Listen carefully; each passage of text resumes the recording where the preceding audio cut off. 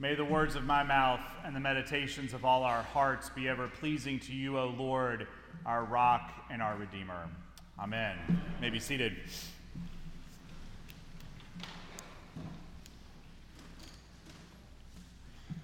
Being a church professional, and indeed in some ways being a priest, is an amazing thing, and I absolutely love it.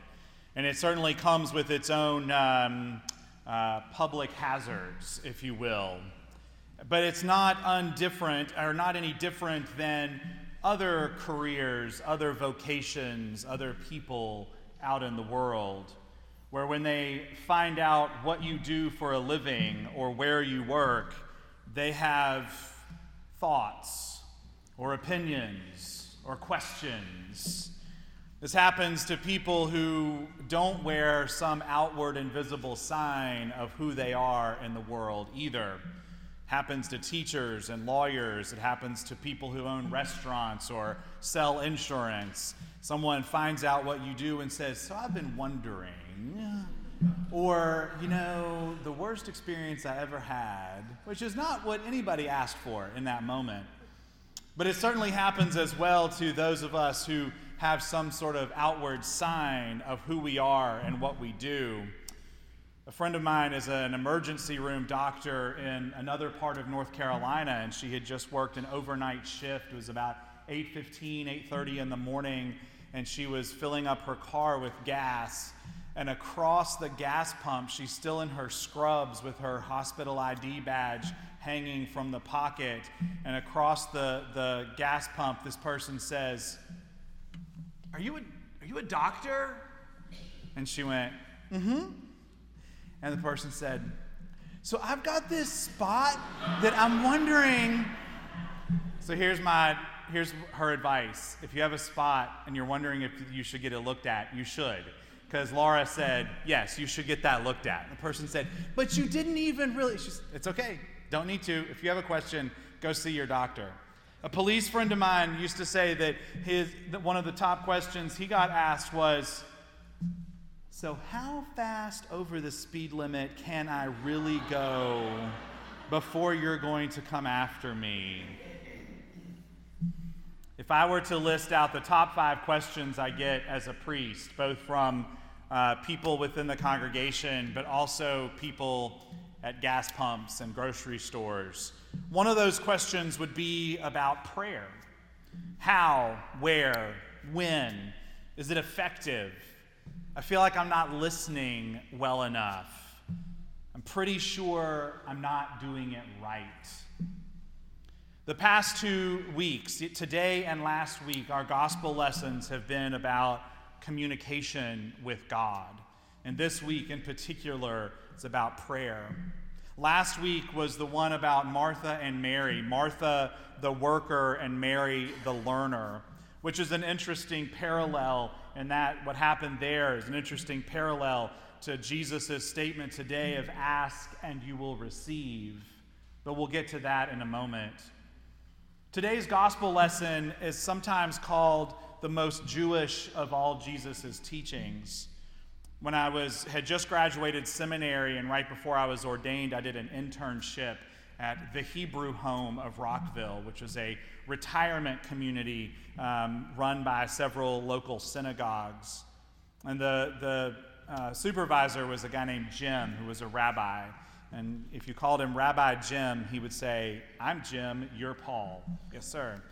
But he loved this prayer and talked about how this prayer that Jesus teaches his disciples is very much a culmination of all the teachings that had come before, that Jesus was here to fulfill and to expound upon. It starts with the sacredness, the holiness of God's name. It is a petition for God's rule on earth. It's a reminder that God provides what we need when we need it, hearkening back to the days in the wilderness when God's people were wandering in the wilderness and God provided manna. And God provided manna for today and not for next week. There's a request to be forgiven of our shortcomings, and it's tied to our willingness to forgive others. And there's a call to trust in that God's path is the correct path. The thing about what we have come to call the Lord's Prayer is that it is not the only prayer. In fact, we see Jesus praying in a few other times in the Gospels, and he doesn't use this, but he uses it as a model. Jesus gives us a pattern, a model to follow. What I love about this particular passage, too, is that the very next example Jesus gives of the neighbor who's tucked in bed, who helps on the very first time the person knocks on their door, even though he doesn't want to. And there's another passage a little bit later in Luke where, the unjust judge has to be pestered by the widow to do what she wants. In this situation, the neighbor helps on the first ask. But before we think of God as a begrudging neighbor, we have to see that first example with the second example, which is a whole string of things in there that actually made a really cool song in the musical Godspell. But it's a reminder that God is not going to give us worse than we ask for, but better than we ask for. So we parallel that back to Martha and Mary last week, where Jesus, if we think about Jesus saying, "Ask and you will receive," and Martha says, "Well, Jesus, tell my sister to help." And Jesus says, "No, not so much." It's a reminder, though, that what Jesus offers is a better way. There's a time for the hustle and the busy, and there's a time to sit with Jesus. If you want to know more about that and more thoughts on that, I would encourage you to listen to Lisa's sermon from last week. It's available on our website. What I want you to know about prayer today is that it is a lot like many other things in this life. The more you do it, the more comfortable you will be. Now note that I did not say the more you do it, the better you will be at it. Because the goal is to be consistent, not proficient. You will have days, I have days, and sometimes banks of days where you feel like you have nothing to say, or that God is not saying anything to you. And sometimes that happens. But God is still there and God is still active. Just because something is baking in the oven and you're not doing anything doesn't mean something isn't happening. Prayer is like a lot of things that we know are good for us, like exercise, eating healthy, being nice to the people around us even when we don't want to. Sometimes we feel that we are in a zone and it clicks and it doesn't matter if other people are not nice to us. We're going to be nice to them and we're going to love every minute of it. And we're going to drink those kale smoothies and love it. And we're going to do all those exercises and feel awesome afterwards. And then other days, you cannot finish the kale smoothie because you have just had enough. You cannot do one more sit-up, one more burpee, walk 100 more yards, whatever it is, because you feel like you're just going through the motions. And you might need to mix it up. You might need to try something new. But the most important thing I want you to know about prayer is the importance and the value in doing it, wherever you can be, whenever you can do it. Because it is an important means of connecting with God our Creator, our Savior, and our Sustainer. As many of you know, a couple of weeks ago, I was at the General Convention of the Episcopal Church. And the chaplain for the House of Deputies, where I was serving, is a guy named Lester McKenzie. And he's a priest in the Diocese of Los Angeles.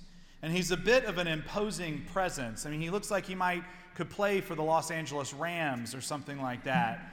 And when he stands up, he's got this big booming voice that he almost didn't need the microphone. And they had to tell him to step back a little bit from the mic when he was speaking so he didn't blow out the speakers.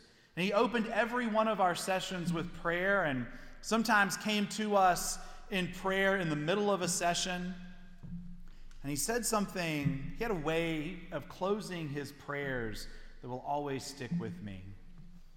He said, "We ask this in the name of Jesus because we know you love it when we pray." And the first time he said it, I'm standing there, I'm like, "Oh, yes. And I went, and I turned to the guy next to me. I said, "What did he say?" He said, "I don't know, but I'm really going to listen the next time too." I was like, "Yeah, I'm going to hang on to that."